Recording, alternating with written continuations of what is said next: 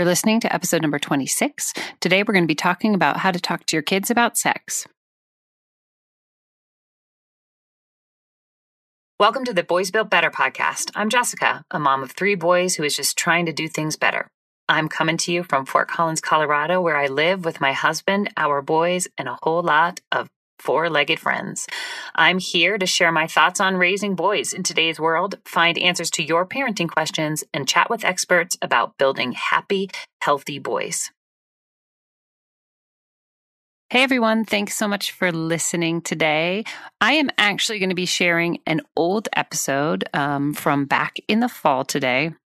You may have seen online that I recently did a talk with my friend and expert Corey Wilford on having tough conversations with your kids. I did that last week at a store in Fort Collins called Heyday, and I know that a lot of people had wanted to be there and weren't able to. So the good news is we recorded that, and that episode is going to be coming to you, I think, in either August or September. But we had so many people that were interested in being there or really thought the information was great that I wanted to play for you the episode that Corey and I did on talking to your kids about sex and just creating sexually healthy kids.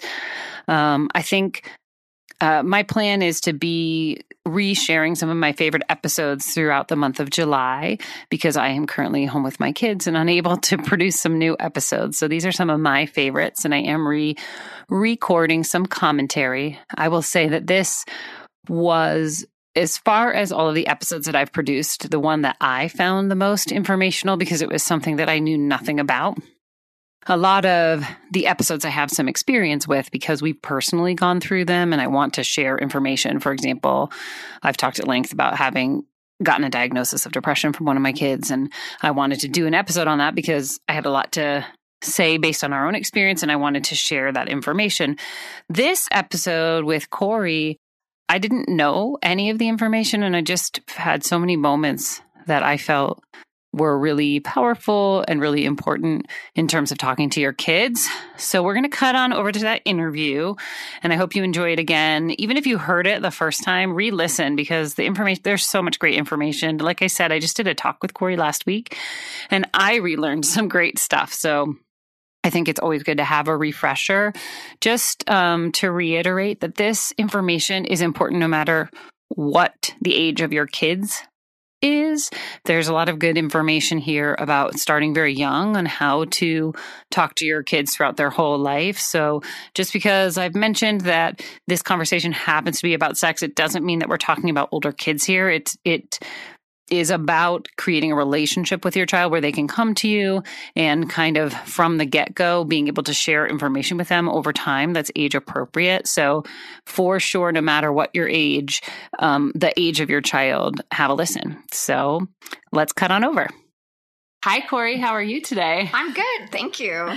I like to start off with an icebreaker. And I was saying that I normally will just say something like, hey, how are you doing? But I sent you an outline for the script and you sent me back an icebreaker. Yes. So why don't you start off by asking the icebreaker question? Okay. Yeah. So one of the things that I always like to ask parents and even friends of mine is what they learned about sexual health growing up, and what was their experience at school, or what did their parents tell them? And so that was my question for you. Okay. And I feel like my experience with sexual health is probably one of the reasons why I'm interviewing you today. Mm-hmm. Also because men's sexual health is certainly on, I feel like, a lot of people's minds because we've got a lot of things coming up with how men are behaving sexually. So I think it's also really relevant, but and I also have a teenage or a near teenager. And so I'm sort of feeling like that out. How do I teach him about sex? But the reason why I'm interviewing you today is because I don't feel like my parents taught me much of anything. Like I would never have talked to them about sex. They never really talked to me about sex, except for maybe like literally the bare bone mechanics. Like this is how a baby is made. Please don't ask me any more questions. And my sister and I talk about that too. Like we're just really trying to do something different or be more accessible. Sure. Yeah, I think a lot of people our age, I think a lot of parents with young kids entering middle school, entering adolescence, feel the same way. Like, I wish I would have had more information. I had to find it on my own. I wish my parents would have known how to talk to me or have taught me things before I had to figure them out on my own. And so I hear that a lot. And I think it's a great way to start the conversation of what we want for our kids and, what we want to do differently than, perhaps our parents did for us. I also ask this question. I work with a lot of high school age, college age students, and I ask them the same thing. What was your first education in school or from your parents? And a lot of them will say the same things. My parents, I wish they would have told me more. I wish that I hadn't have, had to wait till college to learn more. And so, it's a common theme across generations. And so now we really can, try and do better and try and learn from what we didn't learn to try and do better. So with that, for listeners who may not be familiar with you, can you tell us a little bit more about yourself? Sure. Well, first off, I am a mom to 2 kids. I have a daughter who's 14 and a son who's 12. And so I am right there with you and with a lot of parents probably listening. And I have worked in the field of public health. I have a master's of public health degree and a degree in women's studies. So my focus has always kind of been on social justice, health education, maternal and child health. And I worked for about 16 years as a sexual health educator through a local public health department. And I also worked on a public health campaign here in the state of Colorado called Be4Play.org, which really sought to normalize conversations about sex between partners, between family members, between individuals and their healthcare providers. We looked across some research at women in their 20s and why they experience unintended pregnancy. And one of the things that they reported was kind of this idea of whatever happens, happens. And so somewhere along the way, they hadn't gotten, whether it was information or whether, it, for whatever reason, it wasn't necessarily important to them to, think about this concept of planning for pregnancy, that once they got into their 20s, if it was supposed to happen, it would happen. And so we thought, there's really not a lot of these conversations that happen, whether it's between parents or in schools growing up. And so we tried with the Be4Play.org campaign to address that and kind of remove this sense of apathy and make it, make sex something that was just a normal part of conversations that we have with people, that we have with each other, that we have with partners. And it's difficult when we haven't gotten basic information about sex and we haven't necessarily learned that it's something natural and important to talk about with our partners. Or in something that you just said made me think too, like one of the things that I'm trying to do as a parent, and you'll probably tell me later whether or not it's right or wrong, is sort of take away the discomfort about talking about sex. Like, if my kids have questions, I'm trying to make it comfortable, but even like a little joking and just really trying, I think it makes a lot of people uncomfortable. Absolutely. Yeah. And I think,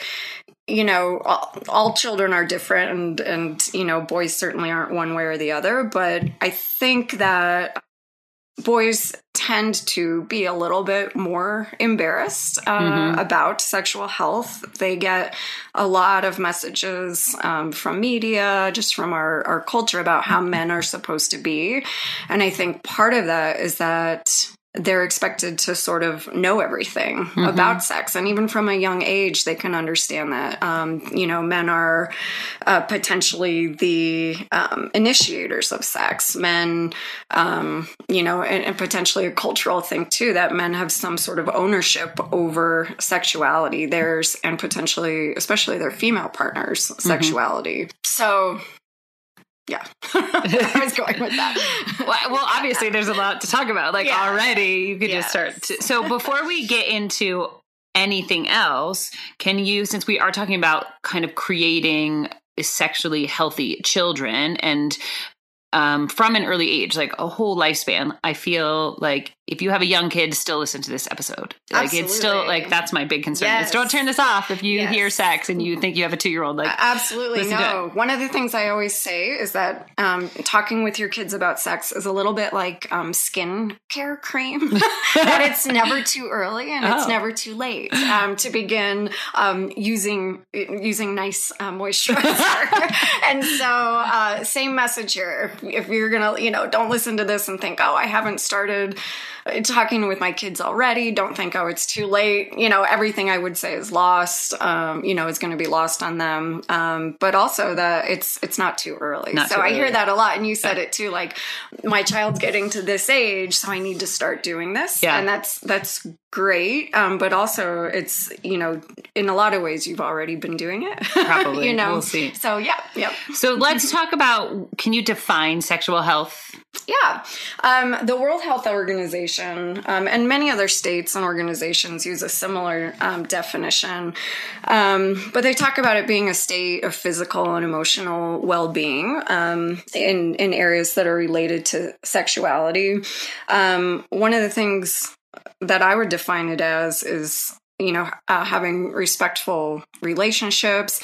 And these are relationships and interactions that should be free of coercion, free of violence. Everyone deserves to express their sexuality in a safe place. So not only is sexuality the absence of disease or the absence of some of the negative potential consequences of sex, but it's also this natural, normal, good thing about each of us. And you had mentioned an organization, what was it, the World Health Organization? Yes. So is there like sexuality research happening? Like what are there different approaches to sexual health? Absolutely. One of the areas I've focused on in my professional life is school-based sex education. And research in that field really was non-existent until around the early 2000s. And around then, sort of information became clear that talking to kids was okay, that giving them a ton of information about birth control or condoms or relationships was not going to be harmful. It wasn't going to make them initiate sex. And while it might be uncomfortable for teachers or for parents, there was no harm in giving them that information in a medically accurate, culturally responsible way. When most people think about what they might have learned in high school, they or elementary school or college, they might have gotten either abstinence information or they might have had a more comprehensive approach. Comprehensive sexuality education includes information about abstinence, decision-making, relationships.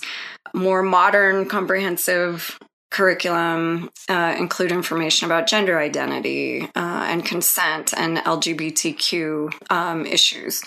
So that is really what has been shown to work when it comes to having an impact on behavior. So we know that kids who receive comprehensive sex education wait longer to initiate sex, which sometimes for parents is a little bit counterintuitive, right? We didn't expect that from research, that the more information you give, the longer kids are going to wait. Like, go figure. I just learned something new today. Yep.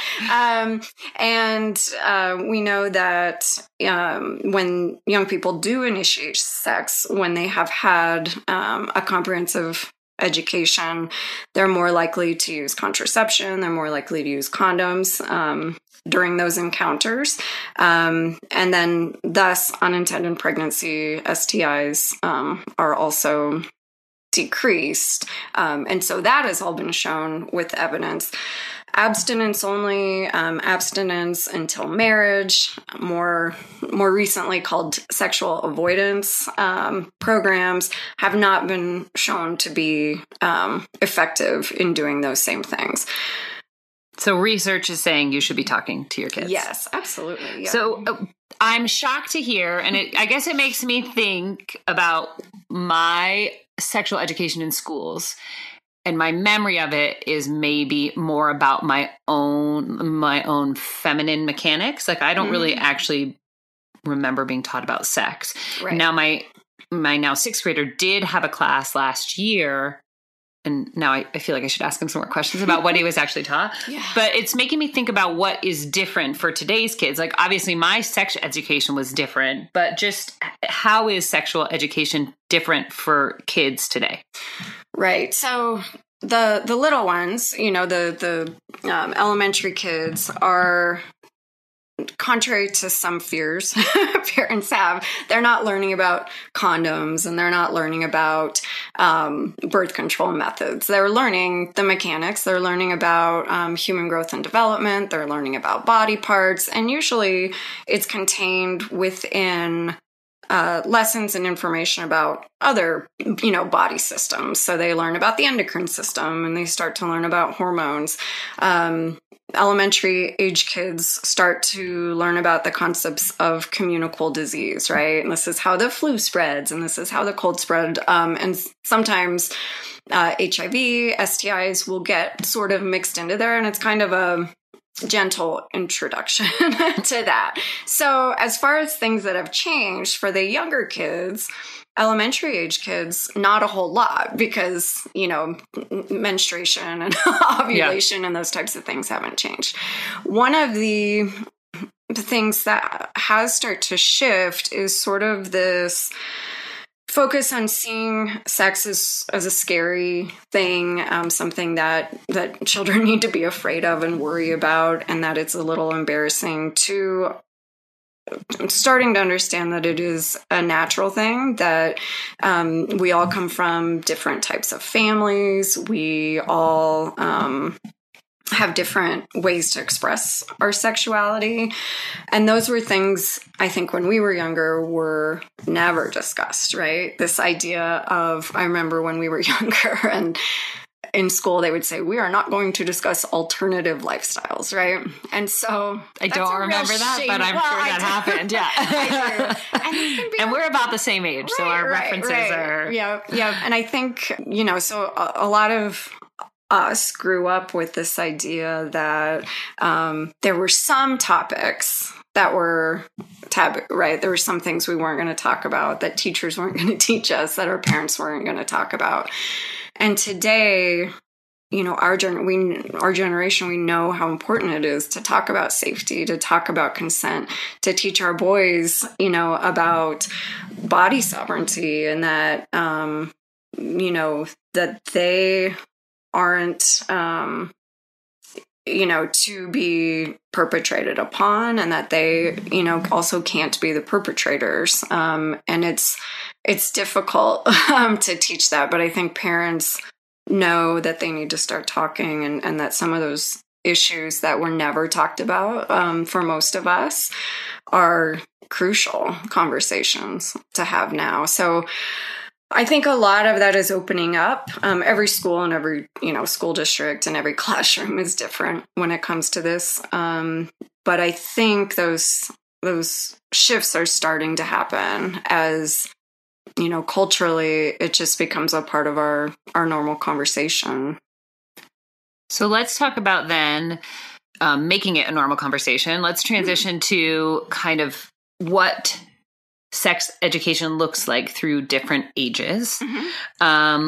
So it's sort of hard to know as a parent when you should start talking about sex. So what are your recommendations about what to teach when? Yep. My recommendation is to talk early and to talk often, and to make it sort of a lifelong conversation.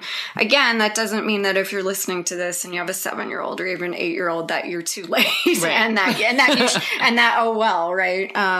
But truly, from the time a baby is born, they start to learn about the world. They learn about their bodies. Their first understanding of love and of relationships is through touch, right? And through sensation. And so they're learning right away what a relationship is, what a bond is, and how to love and feel loved. So from the very beginning of life, you could say they are sexual beings, because they're experiencing those sensations as love. From the time a little one can, when you're giving them a bath and you're teaching them about their nose and their elbow and their tummy, right? Vagina, penis, vulva, those are all normal parts of the body as well. So even little kids can tune in and know when you've just skipped over some parts. Or you call them something silly, which was one thing I did. I did teach the proper name. So good. That's great. and it is good. And a lot of parents, even, if they're uncomfortable with that, I point out that when kids are able to name their body parts, when they're able to, say the correct terms, they're actually, and there's some research on this that shows that they're less likely to be perpetrated upon by someone who, might want to abuse them sexually, because perpetrators don't want to seek out kids who have that body awareness, who are more likely to tell, who are more likely to be able to identify inappropriate touch. And to be able to use that specific language to explain it. Absolutely. And there's another thing I learned today. See? Yep. So let's talk more about young kids. So maybe even moving into preschool and what sexual health looks like at that sort of age. Yep. So kids continue to be really curious. One of the things I did with my kids that I thought worked really well, and other parents have said worked well, is that I pointed out babies. I pointed out pregnant people everywhere we went. So I would say things like, "Oh my goodness, look at that! Look at that woman's belly. She has a baby in there. Isn't that isn't that neat? Isn't that exciting?" And it was sort of important for me at every stage of their development to put a little bit of information out there. And I think this works particularly well with boys. I feel like boys are less likely to want to sit down and have a long conversation about anything. At least that's true for my son. But they really like those bits of information, right? Yeah. So, there's a baby in there. That's something I can talk about, right? It registers as something that is okay for them to bring up. It's something that's comfortable for me to talk about, right? I had a friend who was having a home birth, and so my family took her older child for a couple of days while she was giving birth to her second child, and I was really talking it up. There's a baby coming. The baby's gonna, the mom's gonna have contractions, and the baby's gonna come out the vagina. And I was just so proud of myself for talking about how this baby was gonna get out, and you're gonna have a sister. And then one of my kids, who hadn't asked the question before, but we talked a lot about babies and bellies, said, "But how did the baby get in there?" Right? And so as versed as I think I am in this, it was still difficult in that moment to know what to say. And I definitely stumbled, even though I really felt like I would be prepared for that. But here I was with someone else's child as well as my own. And it took me a minute, and I definitely stumbled. And that's okay. And we're all going to stumble a little bit. But what I did was I came back to it, right? At another time. And I said, I wasn't sure exactly how to answer that. And I want to make sure that I give you the right information. And so, kids are curious, but sort of pointing out the natural wonders, the natural things in life that we see every day. We hear things on the radio. We hear things in songs that are okay to point out, right, to little kids. And so it starts in almost every interaction that we have and how we experience the world. And what about, I know that little kids will start to explore their own bodies. So can you talk more about kind of guiding parents through that and how to talk to their kids about if they're starting to touch themselves? Yeah. So, kids and people exploring their own bodies is a healthy, normal part of sexuality, and it's a normal part of kids growing up and learning about their bodies. The important thing is to teach kids about public and private behaviors, right? So kids might not realize that walking through the grocery store rubbing, their penis is not the best thing until we tell them, right? And the goal would be to not shame, if you see, your child touching their genitals when they're out in public, one approach might be to be really alarmed and say, don't do that, and almost get upset, right? Because it can be alarming when those things happen. But the other approach would be to, quietly, whisper to the child and just say, you know what, I see that you're touching your penis, and I just want to remind you or let you know that that's something you can do at home, but not when we're out around other people.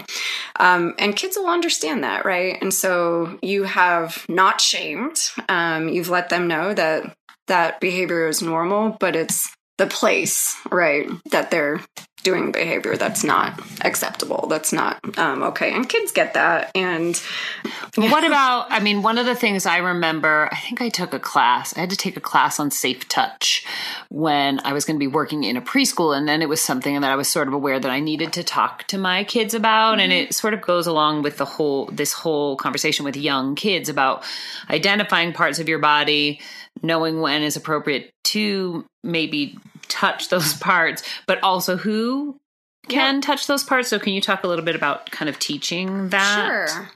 Yeah. Again, from a really young age, when we're teaching body parts, it's okay to let kids know that some parts are private, right? Some parts are only for them or for a parent. If there's a situation like in a doctor's office to look at in an effort to make sure that they are healthy, right? To make sure that everything is okay.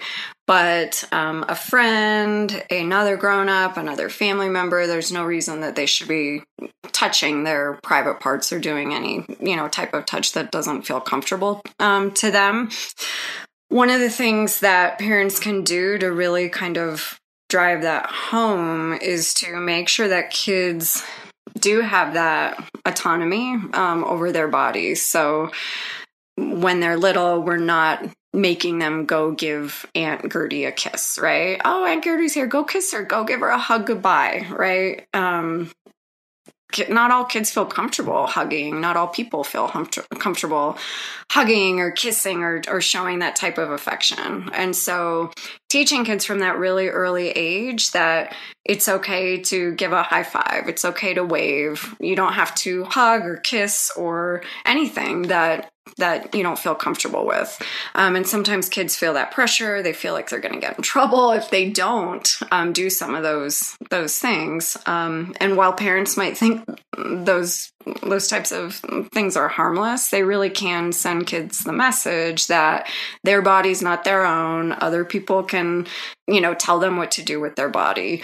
And from a really young age, I think it's important to teach that and to also teach the other people in your life, the Absolutely. Other adults in your life that, he's not comfortable giving you a hug right now. How about a high five, and letting the adults know as well that your child's body and their choice to hug or kiss them is their own. And I feel like I was totally made to do that when I was a kid. Yeah. Right? Yeah. And so and it's hard. I have had friends and, family members who, they have the best intentions, but come here and give me a kiss. Can I have a hug? Can I have a hug? And you see your child kind of, back off and their head goes down and they don't want to hug and, they don't want to kiss. And it is, that's a good time to step in and just say, oh, doesn't look like they want to hug, and to kind of save your child in those instances. And then they hopefully can learn to advocate for themselves. Right. And that is a great way to sort of show your child. Yep. That's a great way to teach Other situations too are, in that regard, if you are, wrestling or tickling a kid, and that's all, again, it's all in good fun and with the best intentions, but when a kid says, stop, right? And they're laughing and they're giggling because you're tickling and it's this high energy situation, when they say stop or don't, then stop and don't, and it's, again, it might seem so small and, oh, we're just having fun and we're wrestling, but it is an important message to send, and to say, oh, I heard you say stop. Let's do something different. Yeah, I like that. Sorry if I made you uncomfortable. What about moving? Let's move on. Let's move on to like slightly older kids. So maybe elementary age, which I think a lot of that has some overlap, especially young elementary. Like I've got a 6-year-old, like a lot of the young stuff you were just talking about is really appropriate for him. Yeah. But let's talk about elementary school kids and sexual health. Yeah. So this is like 6 to 8-year-olds. They can understand sex. They can understand where the usual way that pregnancy happens. They are generally asking questions if they have not already learned that questions aren't okay. Oh, that's interesting. So sometimes people say, my kids just won't talk to me, and I'm open, and I'm, I want to talk about all this. And I always tell them they can talk to me about anything. But sometimes we don't realize that we've sent some of those messages over the years, like to not talk about it, right? To, that's sort of that whole thing. Yeah. That kind of blew my mind a little bit right there. And I want to say that because I'd never thought about that way. But I also want to say that because my oldest and I had a very direct conversation about sex when he was 3rd grade and we were driving to soccer.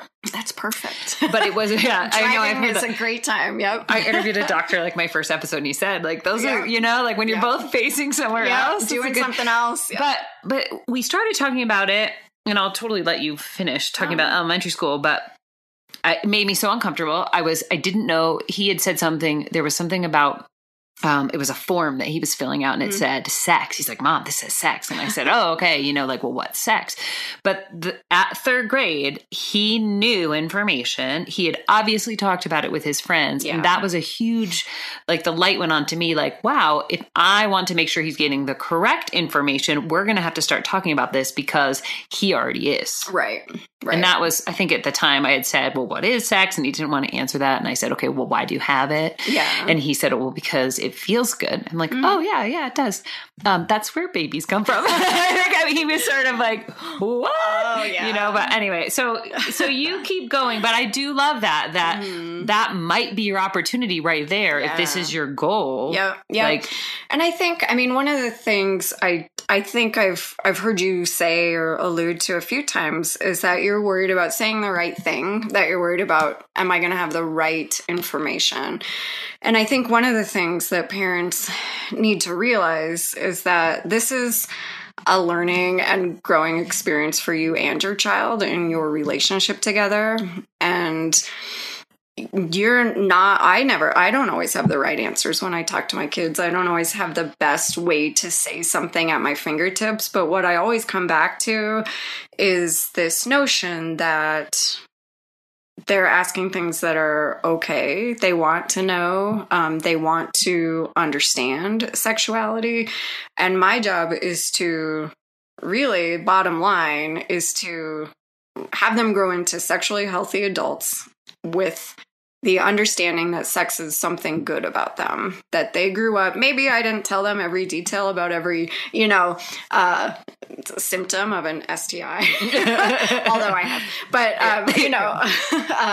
but what I want them to, when they grow up and move away or when they reflect back on their sexuality education and what their parents told them, I want them to say, I don't really remember the exact things they said. I don't really remember sitting down and talking, but I remember that it was something good about me. I remember feeling like they were comfortable conversations. I remember that my mom tried really hard, even if she was awkward. You know what I mean? So It's kind of that, like, we want them to kind of remember the melody. Right. It's the sum of all of those conversations. Yeah. It's not and it's the feeling, And so it is okay to be caught off guard. It's okay to think, oh no, this is happening. I need to go read every book. I need to, make sure I'm saying the right. I need to carve out a Saturday to have these conversations because You don't. I mean, or it's okay. I feel like that first conversation in my head, I was going, oh God, oh God, oh God, oh God, yeah. oh God. Yeah. Okay, I'll just talk about this. Yes,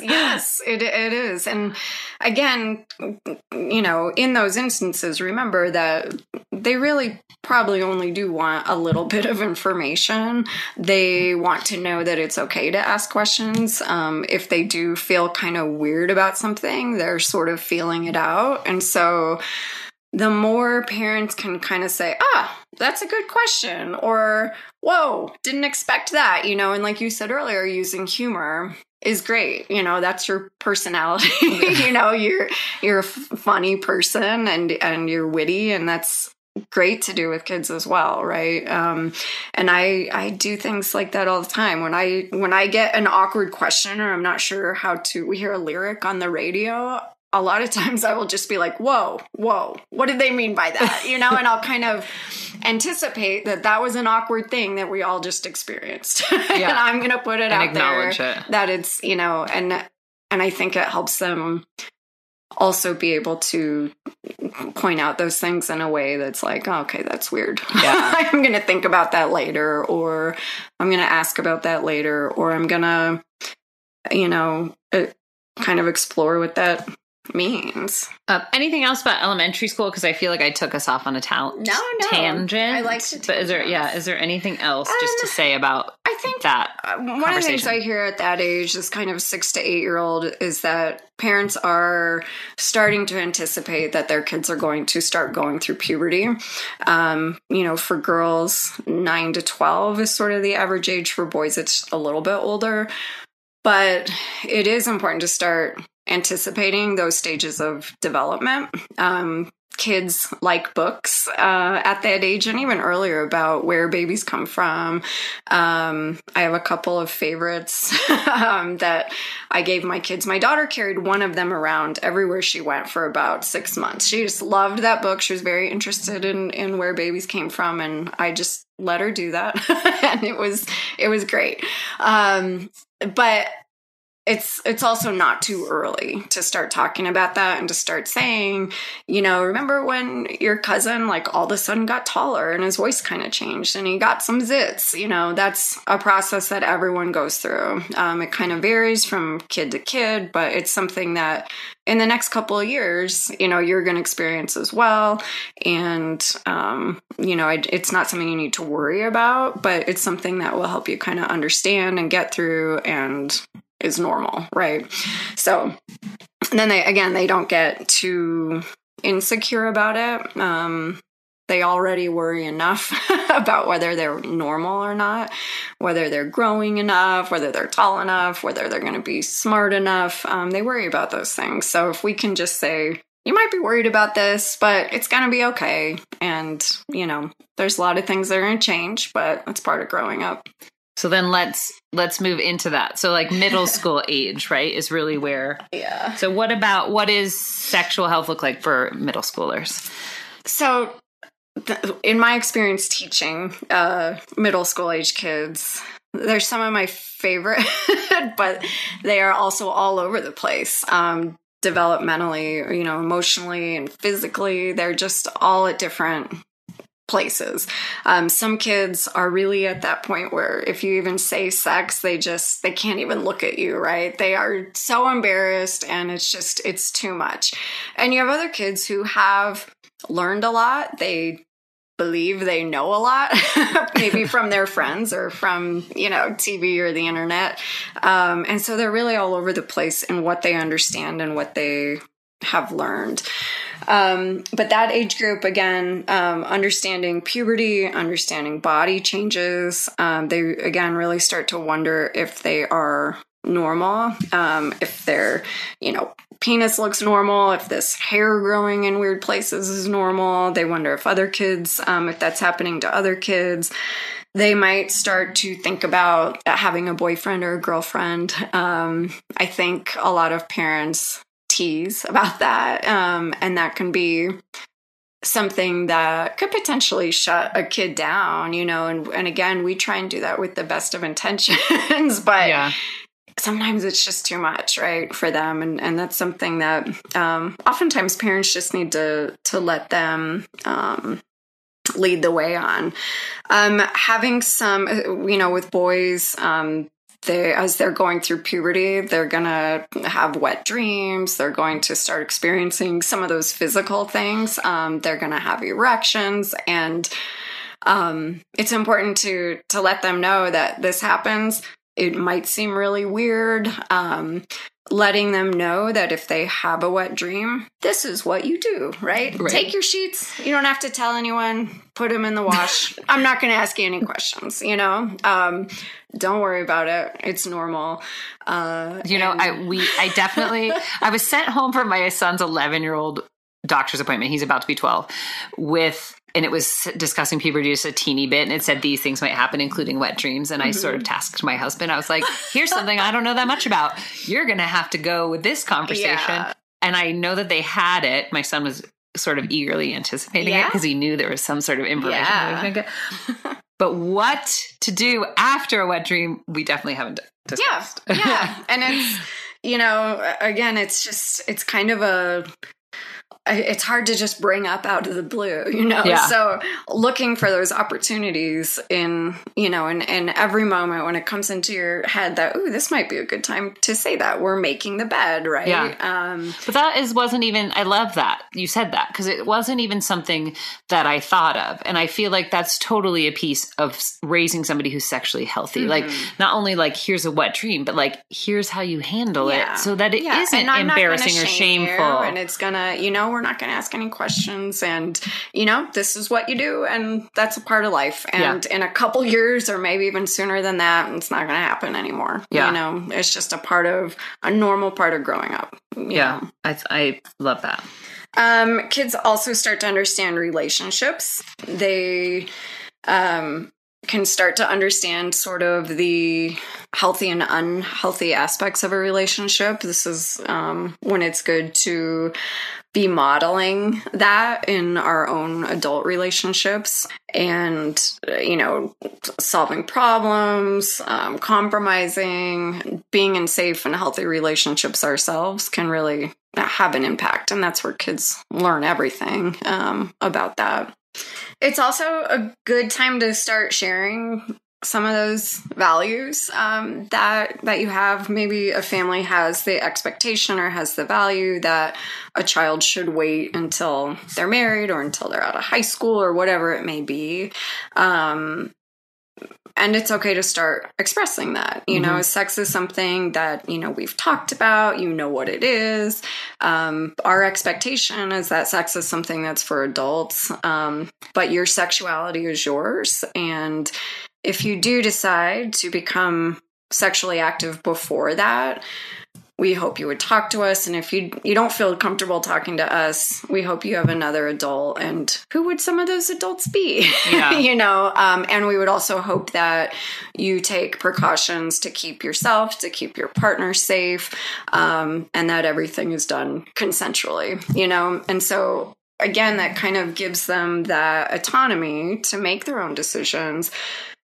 But it's okay to give those expectations as well. But I like that too. And I feel like what you just said was so good. I should print that and be ready to read it, like to my son or sons. But I like what you said too, in that value system, that your values can be whatever they are, and you can still also teach and grow sexually healthy kids. And I think that there's a lot of fear, right? Like, about like, well, if I value this and I teach sex, then like I'm going against my own values. Right. And that's not true. You can teach your values while also educating your child. Yep. And again, the bottom line is really to be, welcoming, non-judgmental, warm and loving and accepting of your child, right? They might make decisions about their sexuality that you don't want them to, or that, are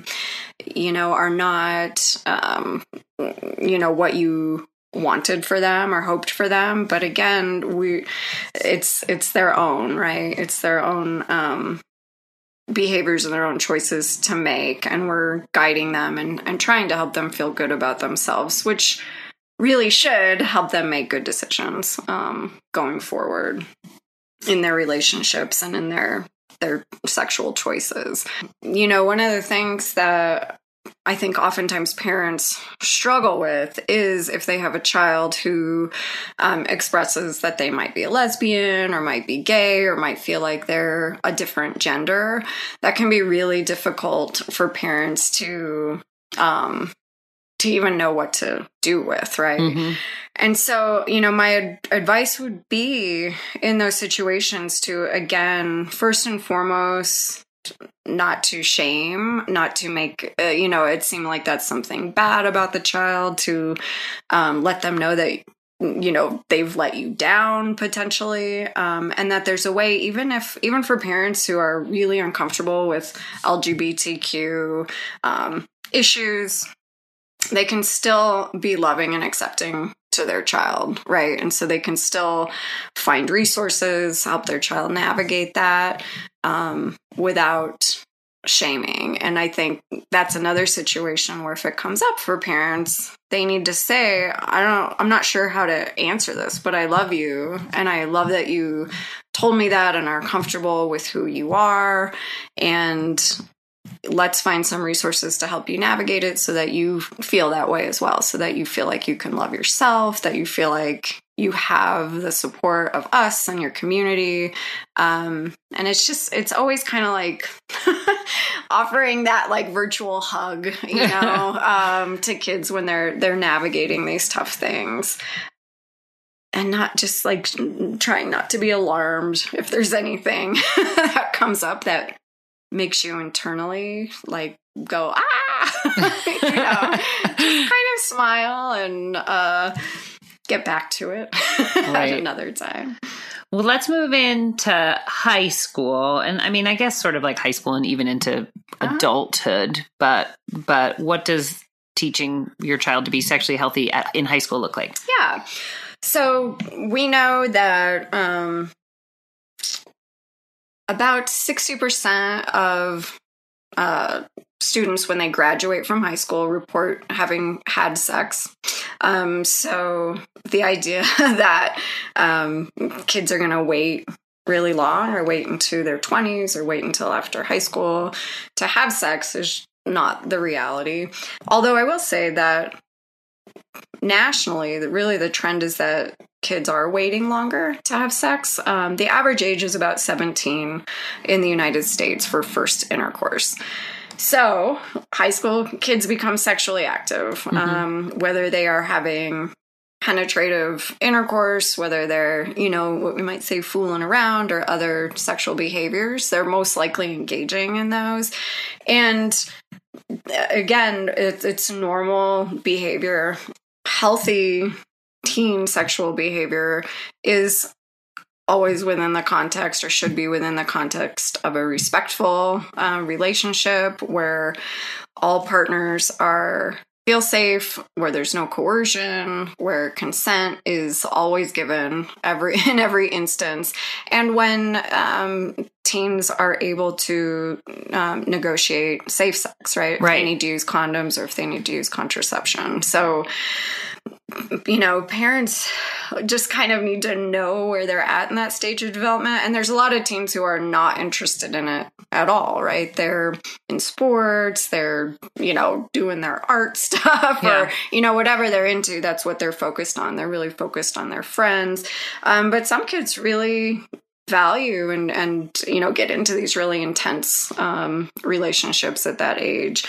So, information about contraception, information about safety, information about where to access resources, whether it's through a family, pediatrician or through, another clinic that they might feel more comfortable going to.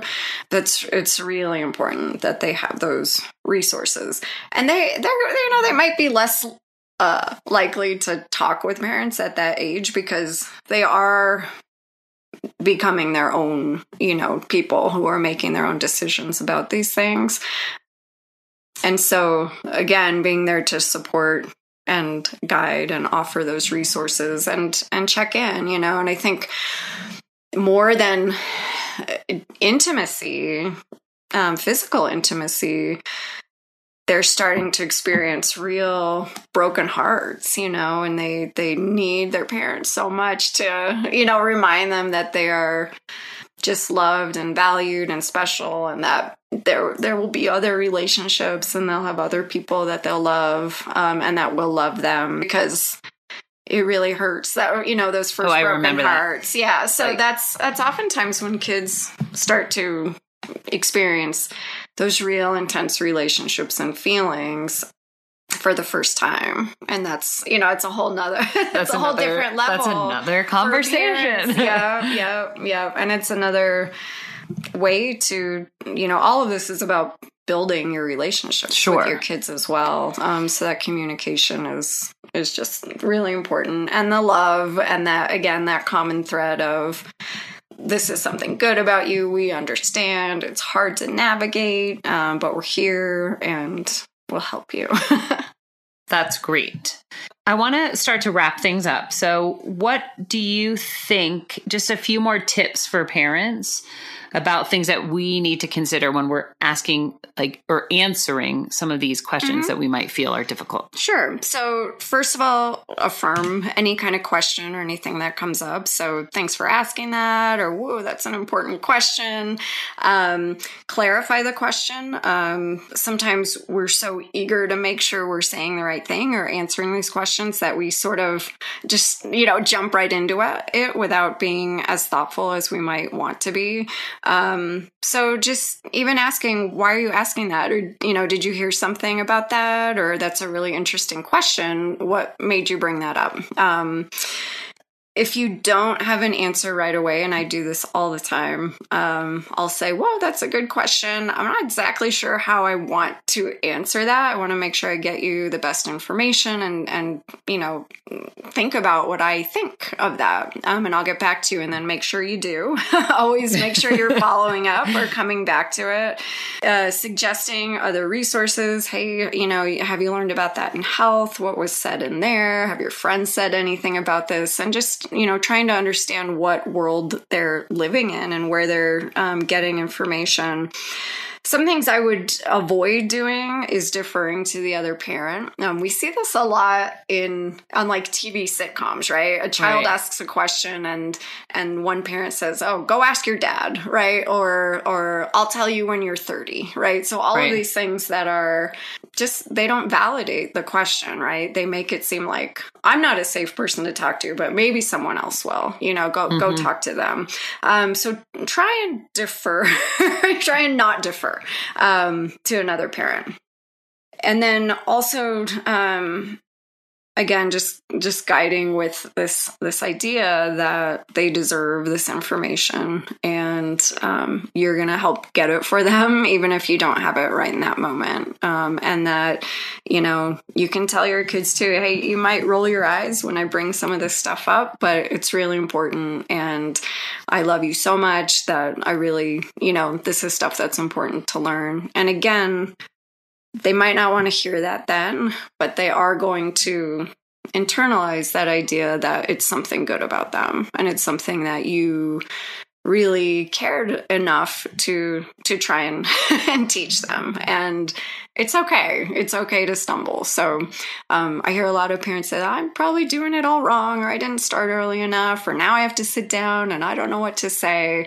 But you do, and I feel like it's the parents who aren't asking those questions and who aren't worried about saying, the right thing, and think, oh, my kid will come to me when they have a question. It's not. Yeah, it's not really you true. Need to lay the groundwork for that. Yeah. What about any good resources for people that want to learn more about creating sexually healthy kids? Yeah, there are a ton of books that are out there. There's lots of resources, even if you just Google articles. Advocates for Youth is a website that has created evidence-based curriculum for schools and for teachers, but they also have a whole parent resource center that's great, and it gives information for every age level and sort of where kids are at physically and emotionally and also sexually. So that's a great resource just to be able to browse through and come back to.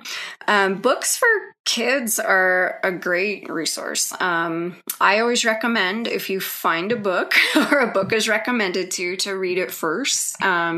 Make sure that you are comfortable, with everything that's in there. If you're not comfortable with some parts of it, then have that conversation. But books are great. And as much as I think it's really important to talk, it's also really important just to let your kids know, like, here's some information. I actually just plant books on their bookshelves and sometimes don't say anything or, so kids love books. Yes. My daughter walked around when she was about 4 with a book called, Sex, What's the Big Secret? And it's a great, gentle introduction for little kids to sexuality and sex. Again, if your child is in school and has a human growth and development or a sexuality education curriculum, get a copy, see what's in there, and be ready to discuss it. Oh, hey, was today the day you learned about STIs? What did you learn? What are the stats? What questions do you have? So using those resources. And then, everyday life, when you go into the doctor's office and, at that middle school age, a doctor might offer a HPV vaccine, right, which can prevent human papillomavirus, which is transmitted sexually. When my doctor did that, she sort of looked at me and said, do you want to get this? And I looked at my daughter and I said, this is what this is for. It helps prevent the transmission of a really common sexually transmitted infection. And my daughter looked at me and she said, oh, that sounds good. That sounds like a smart choice. So instead of glossing over this, what's HPV? What's STI? Yeah. What's the shot for? I use that opportunity to just say, this is what this is. And again, it's those little seeds of, this is okay. This is real life, here it is. And I'll tell you what it is and you can respond. So, some of those just normal everyday life things are important. And I have tried to get really good at when I see something that makes me go, oh man, I wish my kid hadn't seen that or hadn't heard that, of just kind of calling it out and being like, well, that was kind of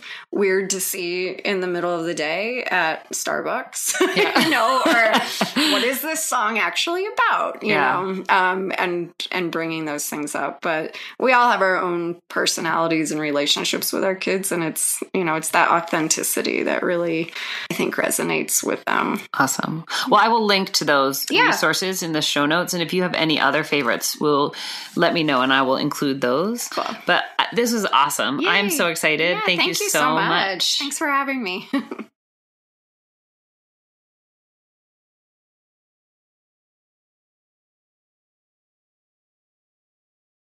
Thanks again for listening to today's episode. You can find the show notes on www.boysbuiltbetter.com. I've got some new content coming to you through Patreon. I'll link to that in the show notes. That's where you're going to find new content throughout the summer. And thanks again for listening.